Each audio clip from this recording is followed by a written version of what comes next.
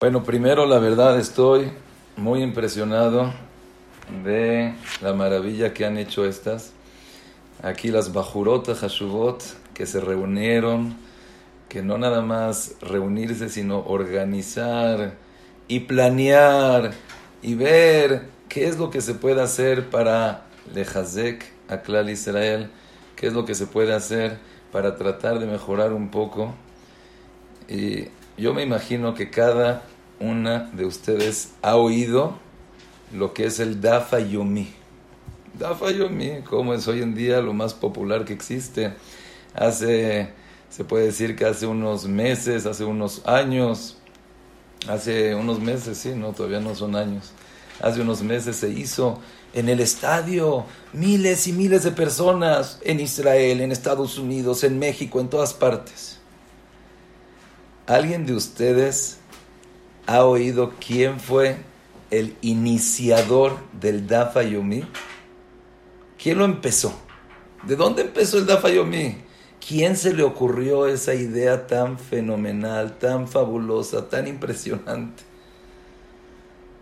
¿Saben que fue un niño llamado Rav Meir Shapira? Mira, muy bien, aquí están diciendo Rav Meir Shapira Milublin. Eso todos lo saben. Pero sabían que Rav Meir Shapira Milublin, cuando se le ocurrió la idea, era un niño. No nada más que era un niño, sino que fue con su jajam, fue con varios jajamim y les dijo: oye, tengo una idea, ¿qué tal si todos en el mundo estudiamos lo mismo? ¿Qué te parece si en México, en Estados Unidos, en Israel, en Francia, en Italia se estudia? Dice: ya, niño, deja de soñar. ¿Por qué no mejor te pones a estudiar? Imagínense si Rav Meir Shapira Milublin, como pusieron acá, le hubiera hecho caso a su jajam. Bueno, no sé si era su jajam, pero al que le había preguntado. Imagínense si le hubiera hecho caso. No hubiéramos tenido hoy en día el Dafa Yomi. No hubiéramos hoy en día tener ese zehut. No hubiéramos tenido ese zehut de poder estar el día de hoy presenciando la maravillosa, increíble. Hasta yo ya estoy en el Dafa Yomi. Nunca pensé estar en el Dafa Yomi, ya estoy en el Dafa Yomi. Entonces, quiero primero que nada, no nada más felicitar, sino al contrario, sigan adelante con estas ideas, sigan adelante con esas ganas, con esta organización, con esta estructura, y Bezrat Hashem van a ver que los sueños de los niños son una realidad más grande que todos esos proyectos de la gente grande. Bajurot, que ustedes no son niños, son Bajurot Hashuvot. Y Bezrat Hashem me gustaría empezar el día de hoy, pero no con una clase. Si me permiten, aquí las organizadoras, no sé, la organizadora, la Bajurá Hashuvá Mili Orfali, la Bajurá Hashuvá Seria Chayo, todas estas tzadikot, no sé quién más, están de esta organizando. Pero si me permiten ustedes, en vez de que sea clase, me gustaría una plática, me gustaría platicar con ustedes el día de hoy a las 9:30, 9:20. No me voy a estar. Está silenciado, Jajam. Ay. ¿Todo el tiempo estaba silenciado o nada más de repente me silenciaron? No me dijo que de esta clase que sea en vez de clase, no sé, ya no se escucha. Bueno, Bezrat Hashem, que en vez de clase, Bezrat Hashem sea una plática. Platicar, me gustaría contarles algunas anécdotas, compartir algunos pensamientos, sentimientos, ¿sí? Si a lo mejor mi hija está acá, no veo aquí a toda la gente. Así como una persona habla con su hija, así me gustaría también hablar el día de hoy, la noche de hoy, con todas ustedes. ¿Cuál es la nafkamina? Si es clase o es una plática. Primera nafkamina, se puede hablar, se puede platicar. No sé si les tienen silenciado o pueden decir. Esa es primera cosa. Segunda, que no lo tomen como una clase, como estás en la escuela y estás acá. No, Estamos platicando. En general, les recomiendo que en vez de aceptar a cada una y una, pongan una contraseña y así cada persona que quiere entrar ya entra directo y te puedes concentrar, ya no puedes estar viendo quién va a entrar, quién no va a entrar. Es más fácil y se pueden concentrar. Bueno, ahí está, ya les pueden abrir sus micrófonos y está el chat para el que quiera. Bueno, me gustaría empezar con una pregunta. Si yo les digo a ustedes, ¿saben qué? La verdad me gustaría que alguien, una sola, haga una mudanza de casa. Pero ¿cómo? Tú sabes en mi casa cuántas cosas hay, objetos, artículos. Ya Shema Israel, tengo 20 años en mi casa. ¿Qué diría cada una de ustedes? No hay manera, qué flojera, yo solita, no puedo hacerlo. Pero si les diría, oye, tú sabes que por cada cosa que te lleves, te voy a pagar 1,000 pesos. Si fueran señoras, les diría que con cada cosa te daría una peluca. ¿Qué dirían ustedes? ¿Están de acuerdo? ¿Están dispuestas o no están dispuestas? Al contrario, entre más cosas me pongas, entre más tenga, pues, pero claro, entre más libros haya, entre más ropa haya, entre más cosas viejas, pues cada cosa estoy ganando. Quiere decir que si es difícil o no es difícil, todo depende de qué es lo que puedes ganar, qué es lo que puedes obtener, qué es lo que te puedes llevar. No depende tanto. Un segundo. No depende tanto. Es que creo que hay micrófonos abiertos y los pueden silenciar nada más para... Si es que... Aquí me pongo.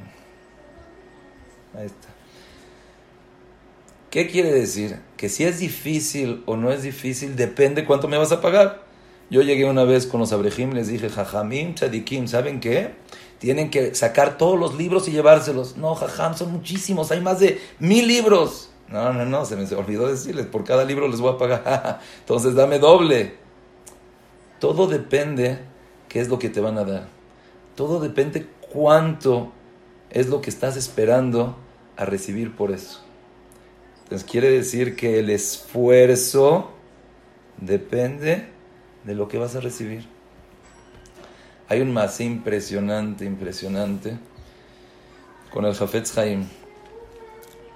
El Jafetz Haim en una ocasión llegó a su casa una señora, tocó la puerta, entró la señora y dejó una bolsa. Entró una señora y dejó una bolsa.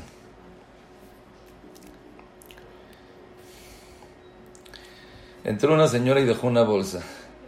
¿Qué creen que había en la bolsa? Cuando el Jafetz Haim abrió la bolsa, ¿qué creen que había en esa bolsa? Nada más y nada menos que un bebé recién nacido. Le dijo el Jafetz Haim, oye, ¿qué es esta bolsa? Dice, jajam, yo le pedí a usted que me dé un hijo, que me dé una verajá para que tenga un hijo. Baruch Hashem, me nació un hijo. Pero los doctores dicen que no tiene sikuy. Está mal en esto, está mal en esto, está mal en esto. Jajam, aquí le dejo a mi hijo, usted ocúpese de él.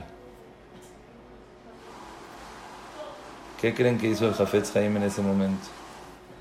El Jafetz Haim en ese momento, cuenta la persona que estaba con él, algo impresionante. Dice el Jafetz Haim que empezó a soñar qué es lo que estaba pasando en el Shamaim. Dice, en el Shamaim se juntó la gente. En el Shamaim llegaron todos los tzadikim. En el Shamaim vinieron a darle la bienvenida al Gdolador. Y empezó, dice la persona que estaba junto a él, dice que nunca vio al Jafetz Haim hablando del Shamaim y que llegaron y que estuvieron. ¿Y qué pasó? Y de repente el Hafetz Haim empieza a decir que empezaron a ladun al Gdolador. El Gdolador está en el Shamayim. Le dijeron, Bou, vamos a recibirlo, está con nosotros. Cuando de repente al final llegó una persona y dice, sí, es un tzadik gamur, es la mejor persona, es el Gdolador, es la primera, es el que está. Ay, pero ¿saben qué? Tiene una falta chiquita. Pero ¿saben qué? Le faltó esta cosa chiquitita. Le dijeron, no te podemos recibir. Si te recibimos acá, vas a tener un jizarón, vas a tener una falta para toda la vida. Imagínense, el Hafetz Haim está hablando y la señora que dejó al niño con la bolsa está oyendo, no está entendiendo. Su ayudante lo está viendo y dice, ¿qué le pasó al Hafetz Haim? No entiendo. Y de repente le dicen a la persona, a este Gdolador, tienes dos opciones. Tienes una opción de quedarte aquí en el Shamayim, pero ese jizarón, esa falta que tienes, ¿va a ser para siempre? ¿O no?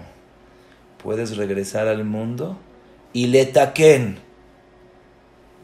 Este Gdolador dice, de ninguna manera, no quiero regresar al mundo. De ninguna manera yo me quedo acá. Y todos dicen, pero ¿cómo? Si te quedas acá vas a tener un jizarón que es para toda la vida. Dice, no, yo me quedo. Llegó alguien y dijo, ya sé, tengo una idea. Si quiere puede regresar, pero lo vamos a hacer que esté ciego. Lo vamos a hacer que no pueda caminar. Lo vamos a hacer que no pueda mover los brazos. ¿Qué le parece? Dice, con una sola condición yo acepto. Con que así como ustedes me dijeron, sin ver, sin mover piernas, sin poder mover manos, esa es la única condición que voy al mundo. El Hafetz Haim en ese momento tenía la vista para arriba. En ese momento deja de ver para arriba, voltea para abajo y le dice, Rab Nochum, Baruch habo, bienvenido. La mamá se queda viendo y dice, no entiendo. ¿Qué quiere decir Baruch haba? Y sigue hablando el Hafetz Haim, Rab Nochum, Baruch haba. Gracias, Boreolam, que me diste el zehut de tenerte en mi casa. Y el Hafetz Haim, en ese momento, voltea a ver a la señora lo voltea a ver y le dice, Jajam, ¿me está diciendo que mi hijo que nació es el Gdolador? Le dijo, sí.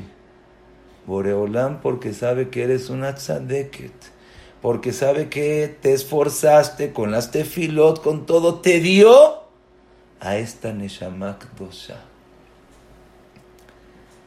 Les pregunto a ustedes, ¿qué creen que hizo el Hafetz, la señora, en ese momento? ¿Qué hizo? Cuenta el ayudante que estaba con el Hafetz Haim, en ese momento no lloró. En ese momento agarró la señora a su hijo, lo abrazó, lo besó y se lo llevó a su casa. Cuentan que la gente la veía con un mesirut nefesh, se dedicó a ese bebé. Najón no podía ver, no podía caminar, no me acuerdo si oía o no oía, pero se dedicó. Y después de unos años falleció. Pero fue la mujer más alegre que existía en la vida. Y les pregunto yo a todas ustedes. A ver, es difícil tratar con un bebé que no ve, que no camina, que no oye. ¿Cómo? Es imposible, no hay manera. No. Y entonces, ¿cuál fue el cambio? ¿Cuál fue la diferencia entre antes y después? ¿Por qué antes sintió un peso tan grande que su propio hijo Se lo llevó en una bolsa, ni siquiera en una cuna, ni siquiera acostado en una cuna. No. Te lo llevo en una bolsa a ver qué es lo que quieres hacer. Después se dedicó, se esforzó, se esmeró. ¿Por qué? Ay, Bajurot, Hashivot, ¿saben por qué? Porque todo depende, todo es relativo. Si es el Gdolador, ¡ay, que me voy a esforzar! Si mi hijo es el Gdolador, no importa. Gracias, Hashem, que me diste ese zehut. Todo depende cómo veas las cosas. Sí, llevarme todos los libros es una locura. No, pero imagínate, cada libro te están pagando. Una vez oí un más increíble, les va a encantar. Cuando fue de las últimas sijot que yo oí cuando estaba en Israel, hace más o menos como 3 años, vivíamos nosotros en Israel, y una de las últimas sijot fue este maasé que pasó en Bene Berak antes de Rosh Hashanah. Oigan esto, les va a encantar. ¿Qué fue lo que pasó? El que ha ido en Israel, ya saben que la mayoría, la gran mayoría de los Haredim no tienen coche. Los Abrejim, en Bnei Brak, menos, porque todo está a distancia de caminar, el coche es carísimo, el tráfico tremendo, entonces no necesitas coche. No tienes la posibilidad, no hay coches. En Rosh Hashanah generalmente la gente se va con su familia. Imagínense familias de 10 hijos, se van de Jerusalén a Bnei Brak, todos van con sus papás,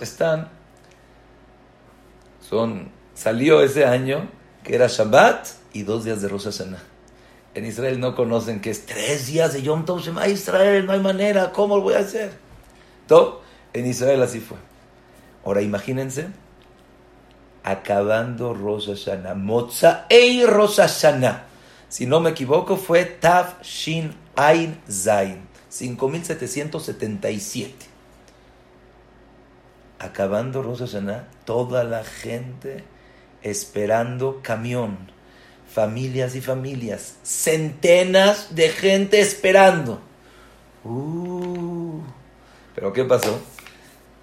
El camión de Jerusalén a Bnei Brak, de Bnei Brak a Jerusalén es el 400, 401, 402. Pasa un camión 400 y está la gente ya esperando, desesperada, pero está lleno, híjole. Y está el esposo, la esposa, sus 6 hijos, imagínense un hijo cargando por acá, otro con la botella, otro con la carriola, su esposo, sus hijos desesperados, ya quieren llegar. La 1 de la mañana y todavía no se pueden ir. Lleva esperando esta familia, toda esta gente, más de 2 horas esperando el camión. Todos como locos. Ustedes conocen cómo son los israelíes, ¿no? Conocen que los israelíes, a la kotzim.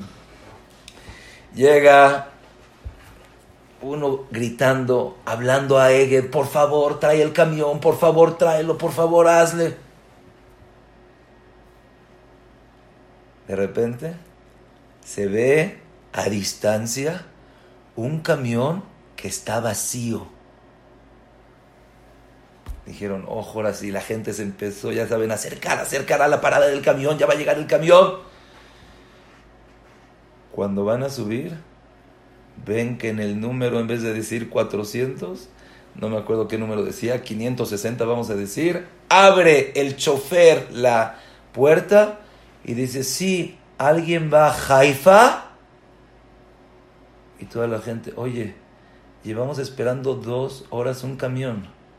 Estamos a la kotzim, con el bebé, con la carriola, con todo el balagán. 2 personas dijeron, no hay manera. Nadie está entrando para Haifa, nadie va a Haifa, todos van a Jerusalén. 2 personas así dijeron, ¿sabes qué? Vamos a, por favor, decirle al chofer que nos lleve, que por favor haga algo con nosotros, que ya. Se pararon 2 personas y dijeron, chofer, por favor, es Motzei Rosh Hashanah, estamos empezando el año, por favor, no tienes nadie para Haifa, ¿por qué no cambias la ruta y te vas a Jerusalén? Le dice, ¿cómo? ¿Cambiar la ruta a Jerusalén? No puedo, es Eger, me matan, me corren. Le dicen, de verdad, es un zehut muy grande.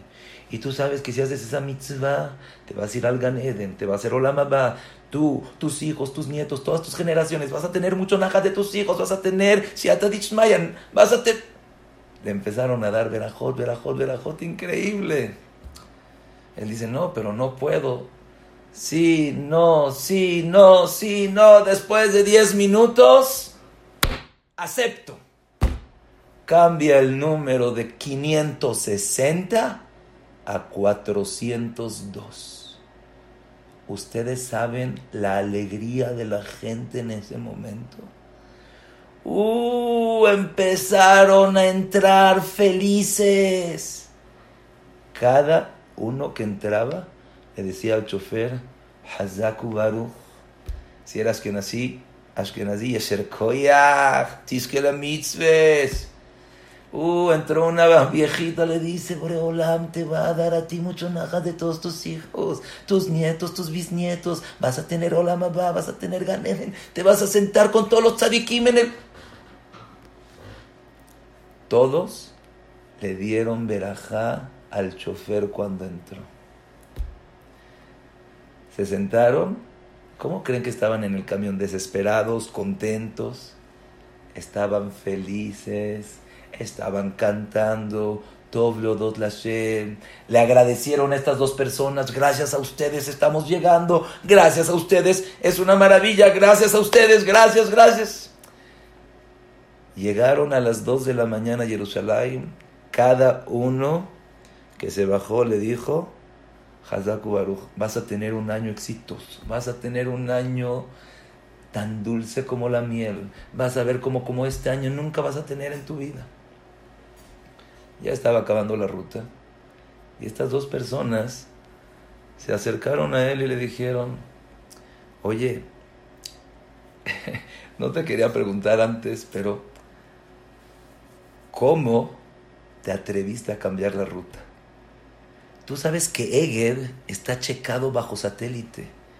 Si cambias la ruta, puede ser que te estén pensando que alguien, algún mejabel, secuestró, se lo llevó. ¿Cómo te atreves? Te van a correr. Claro que sí. No te quería preguntar antes porque me daba miedo que me lleves, que me quites, que se te arrepientes. Oigan, ¿qué le contestó el chofer? Dijo el chofer, ya te puedo decir la verdad. En verdad, Eger, al oír tantas llamadas de reclamo, de grito, de que los van a demandar, que los van a hacer, me mandó inmediatamente que vaya y que tenga una ruta a Jerusalén, que los lleve. Pero ¿qué creen? Dije, si llego con el número 400, me van a hacer shejitá con berajá, melijá y adajá juntos. Dije, vamos a hacer una cosa. En vez de llegar con el número 400, que la gente me va a gritar, la gente va a reclamar, vamos a ponerle 560, vamos a Haifa. Y la gente va a entrar y va a decir, por favor, haz veces con nosotros, es Rosh Hashanah, acaba de empezar el año, por favor, terahem, terahem, terahem. Hasta que sí acepté. Dije, ok. Y todos me agradecieron. Imagínate si hubiera dejado el 400. Barminan Klalot, Barminan Estar, Barminan. ¿Aquí qué fue? Eres un tzadik, vas a tener Olam Haba, tus hijos, tus nietos, tus bisnietos. Y ahora sí, vuelvo a preguntar a ustedes la misma pregunta. A ver, ya estabas desesperado. Ya es la 1 de la mañana. Tienes 3 días en tu casa, en casa de tu suegra. 3 días ahí, ya no puedes. Tienes un niño con carriola, un niño con chupón, un niño llorando, ya no puedes. Sí, pero todo depende cómo veas las cosas. Todo depende si me estás haciendo un favor o tú me debes y te tengo que reclamar. Bajurot Hashuvot. Toda la vida es igual. Todo depende con qué mabat, cómo veas las cosas, con qué interés, qué es lo que te importa, a dónde quieres llegar, qué es lo que quieres ser. Según eso, es lo que te vas a esforzar. Según eso, es lo que te va a causar. Sí, Pashut. Esta persona que se va a llevar los libros, si se lo vas a hacer por obligación, le va a caer pésimo. Te va a reclamar. Pero si le estás pagando 1,000 pesos por cada libro, oh, dame más. La señora pensó que era la menos querida por Boreolam. Akadosh Baruj Hu no me quiere, me dio el peor hijo, no puede ver, no puede caminar, no puede estar, tiene problemas, sí. Pero si sabes que es el Gdolador, me voy a esforzar por él. Pashut. Si yo pienso que tiene que ser 400, pues ya es la 1 de la mañana, llevo 3. No hay manera, mañana hay clases, mañana hay cosas. Pero si me estás haciendo un favor, tú eres la mejor persona, eres un tzaddik, eres el más grande, eso es todo. Y ahora les voy a decir un sentimiento que tengo con estas Bajurot Hashuvot. Todos nosotros sabemos que Israel es muy importante. No nada más que Israel es muy importante. Existe en el mundo 4 niveles. Primer nivel en el mundo es el Domem, Tzomeach, Hay, Medaber, ya todos se lo saben. Existen 4 estados, ¿sí? Existe el vegetal, existe el animal, existe el humano. El Kuzari dice que hay un nivel más alto, un nivel que se llama Israel, altísimo, fuertísimo, lo más grande que puede existir.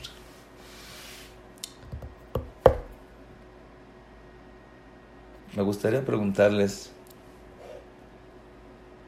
¿quiénes son más grandes, las mujeres o los hombres? Nivel espiritual, propósito de vida, finalidad. Como los hombres estudian Torah, Talmud Torah Keneged Kulam. Nosotras, mujeres, yo creo. ¿Por qué? ¿Por qué las mujeres? Primero que nada quiero leojiaj.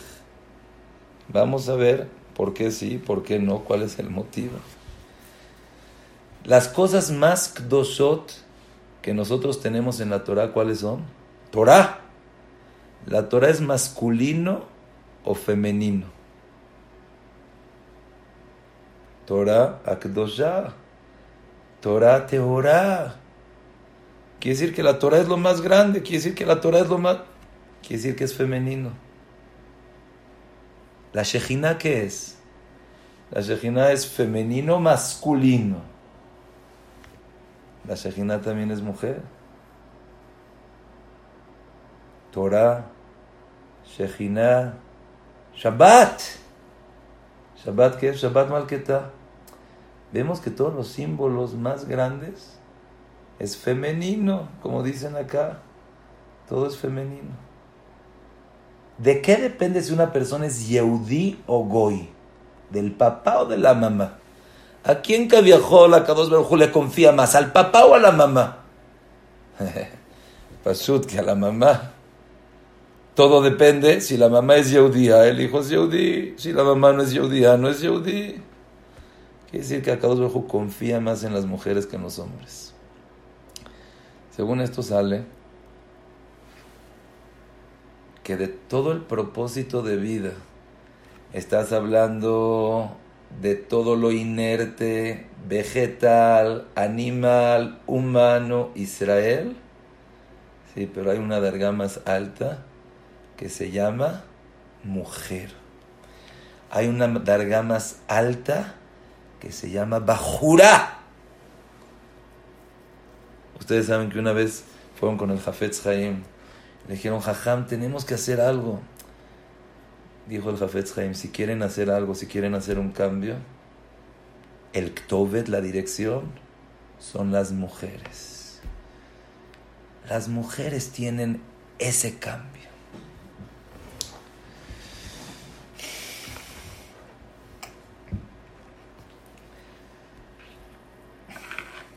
Tengo una pregunta para ustedes. Ya tengo muchas preguntas, ¿no? Ya les hice muchísimas preguntas. Pero le quisiera, ahora sí, me estoy dirigiendo a cada una y una de ustedes. Tú dime una cosa. Si te dirían, aquí las que tengo en la pantalla, a Mili, a Lilian, Mijal, Miri, Celia, Vicky, Leti, Yael, Tani, Fortuna, Raquel, Debbie, Michelle, Jackie. Te preguntan a ti y te dicen, ¿sabes qué? Tú puedes ser que seas la mamá del próximo Gdolador. ¿De verdad? No, ya no me la creo. Eso era en los sueños, eso era antes, eso no puede ser. Está bien, tú imagínate que te van a hacer la mamá del Gdolador. ¿Cómo te comportarías? ¿Qué harías? ¿Qué no harías? La mayoría de gente piensa que hay que aprender, hay que ir a clases. No, ¿sabes que tenemos que tomar una clase de qué tan malo es el internet? Y qué locura, cómo puede afectar a la persona que una persona vea series y hable y en el chat y WhatsApp. Yo estoy seguro que si a cualquiera de ustedes le dirían, ¿sabes qué? Tú eres la mamá potencial del próximo Gdolador. Solamente te tienes que cuidar. Yo pongo mis manos al fuego para decir que cada una de ustedes, de ninguna manera, como yo me voy a cuidar de cómo me voy a vestir. Y voy a ser la mujer más snua. Y voy a, como hablar con esas cosas, con Barminan, de ninguna manera. ¿Por qué? Porque sabes que tienes el potencial de ser la mamá del próximo Gdolador. Sí, bueno, pero eso es hipotéticamente hablando. Eso es si me dices si fuera, pero pues no soy. O sea, conóceme a mí, a mi familia, a mis amigos, nada que ver. Les quiero decir unas palabras que quiero que se acuerden toda la vida. Estas palabras las oí de mi Mashgiach, Rab Donat, Rab Menashe Donat. Las repetía y las repetía y las repetía, gritando. Las voy a decir primero en Yiddish, así las escuché yo. La que entienda Yiddish, nifla. La que no, lo voy a traducir. Dijo, Bonai, Bonai, Bonai, dus blieben poshut, dus leiben poshut. Lo repito, Banai, Banai, Banai, dus lieben poshut, dus bleiben poshut. Traducción literaria a la lengua española, latina. Hijos, hijos, hijos. Aquí, hijas, hijas, hijas. Si viven de una manera pashut, como todos, se van a quedar peshutim toda la vida. Pero si vives como una persona grande, vas a ser grande. Si vives, repito, si vives de una manera pashut, o sea, como todos, en México vivimos en manada, todos hacen lo que todos hacen, se visten como todos visten, te vas a quedar como todos.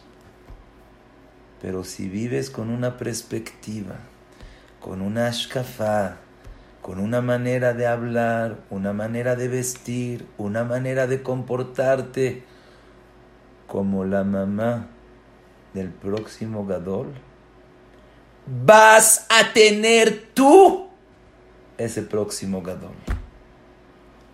Tú vas a ser la merecedora. Sí, puede ser que sea difícil, puede ser que te tengas que esforzar. Oye, pero vale la pena. Cambia el chip, ve las cosas diferentes. Dus Leben posut, dus bleiben posut. Si vives como una mujer bajurá, niña pshuta, toda tu vida vas a ser pshuta.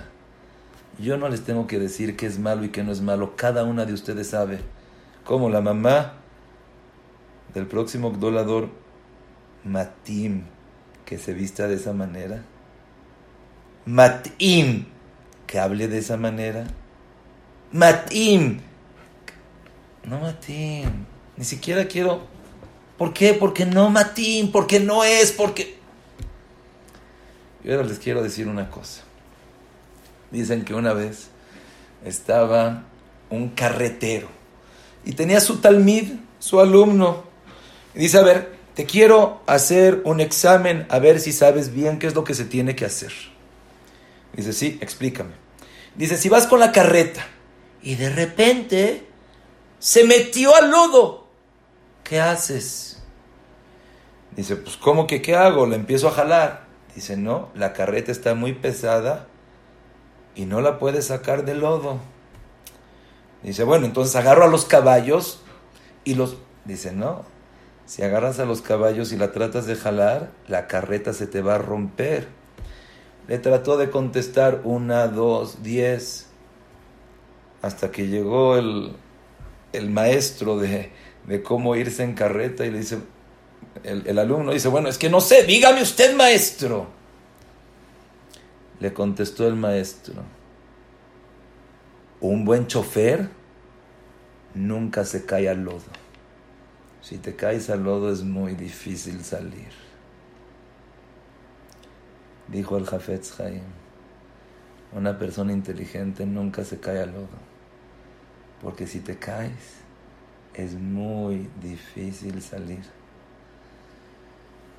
Yo me acuerdo, cuando era chico hablaban mucho del tema. Nosotros no lo entendemos, no lo sabemos, pero hay cosas que provocan a la persona itmakrut. Se me fue la palabra en español, ¿cómo se dice itmakrut? Un vicio, ¿cómo se dice itmakrut? Que la persona se vuelve aficionado, ¿alguien sabe? Que me diga. No es muy difícil no caerse nunca. Le contestó, el buen chofer nunca se cae. Oigan esto. Pashut, adicto, ahí está, exactamente, adicto, son maravillosos. Y a él, muchas gracias. La persona cuando se vuelve adicto a algo, sacarlo es muy difícil. Puede ser, pero no te vuelvas adicto. No te metas. Yo estaba hablando con unas morotes esta semana y me estaban diciendo, ¿saben qué? Hay que litchazek el tzniut. Dice, pero no, ¿sabes qué? Es que las niñas nada más oyen tzniut y ya dicen, no, ya no es para mí. Y están hablando, no, ¿sabes qué? Las Bajurot de bat mitzvah más grandes, no saben, de 18. No. Yo le dije, Ave, ellas son, porque todavía no han caído, todavía no saben ese nisayón tan fuerte que es. No te metas en esas cosas. Hace unos meses me pidieron que hable en la escuela Emuná. Le dije, ¿sabes qué? No quiero hablar, que me hagan unas preguntas y Besat Hashem contesto las preguntas. Me encantó, las preguntas en general me encantaron, pero hubo una pregunta que me hicieron. ¿Cómo puedo mantenerme como una Bat Israel Ksherá toda mi vida? ¿Cómo lo puedo hacer? Y la respuesta es, una persona adicta es casi imposible sacarlo. Te tienes que ir al centro alcohólico y te tienes que ir con comité y tienes que irte a un grupo y a una terapia y te tienes que ir a un... Muy difícil. Pero el chofer inteligente nunca se mete al lodo. Si ustedes Bajurot, Hashuvot, desde hoy dicen yo sí quiero ser la mamá del próximo Gdolador, nadie les tiene que explicar, nadie les tiene que decir, lo vas a hacer con una alegría, con un entusiasmo. Y sí, puede ser que sea muy difícil, puede ser que tengas que pelear con la gente, con la sociedad, con los amigos, inclusive con las morot. No crean que todo lo que brilla es de oro. Ustedes tienen... Sí, y lo digo con toda confianza. Ustedes son las madres de la próxima generación. En las manos de ustedes está cómo se va a ver México en 20 años. O no diría en 20 años, en 10 años más. Otra vez, de Mijal, de Miri, de Leti, de Shuli, de Abigail, de Yael. Ahí está Linda Alfie, Rachel Alfie, de Mili. Bajurot Hashuvot, de ustedes depende. En sus manos está cómo se va a ver México. Según lo que quieres, según cómo te comportas, acuérdate, si vives como una Bajurá pshuta, siempre vas a ser pshuta. Pero si vives con esas ganas, si vives con ese entusiasmo, si vives con esa ashkafá, Bezrat Hashem Yitbaraj, Boreolam te va a dar el zehut, que seas esa madre de esa gran familia, esa madre de Klal Israel, esa madre de la próxima generación que existe en México. Nuevamente les quiero agradecer por la oportunidad, por el título tan bonito que me pidieron. Yo no les dije que cómo se puede hacer una Bat Israel, qué es lo que quiere hacer. Y otra vez repito, como empezamos, cada libro es difícil. Tener un bebé que está mal es lo más imposible que existe. Después de 3 días sin dormir, estar en la casa de la suegra, ya no hay manera. Pero si cambias el chip y te das cuenta que es de Jut, 1,000 pesos por cada libro, qué maravilla ser madre del Gdolador. Me están haciendo un gesed. Todo cambia. Ustedes saben que uno de los mashgichim más grandes que hubieron fue Rabbi Yeruham. ¿Y cómo hizo Teshuvah? ¿Cómo se dedicó a meterse? Con una cosa. Cuando oyó una sijá del Saba Mikelem enseñando qué tan grande, a qué niveles puede llegar una persona, dijo, si yo soy tan grande, entonces quiere decir que sí puedo. Entonces muchísimas gracias. Gracias también por sus mensajes. Increíble, Jizú, que gracias. Mamás, estoy muy agradecido con ustedes. Espero, gracias, muy bonita clase. Gracias, muy bonito. Ustedes dicen que muy bonito porque tienen unos lentes muy bonitos.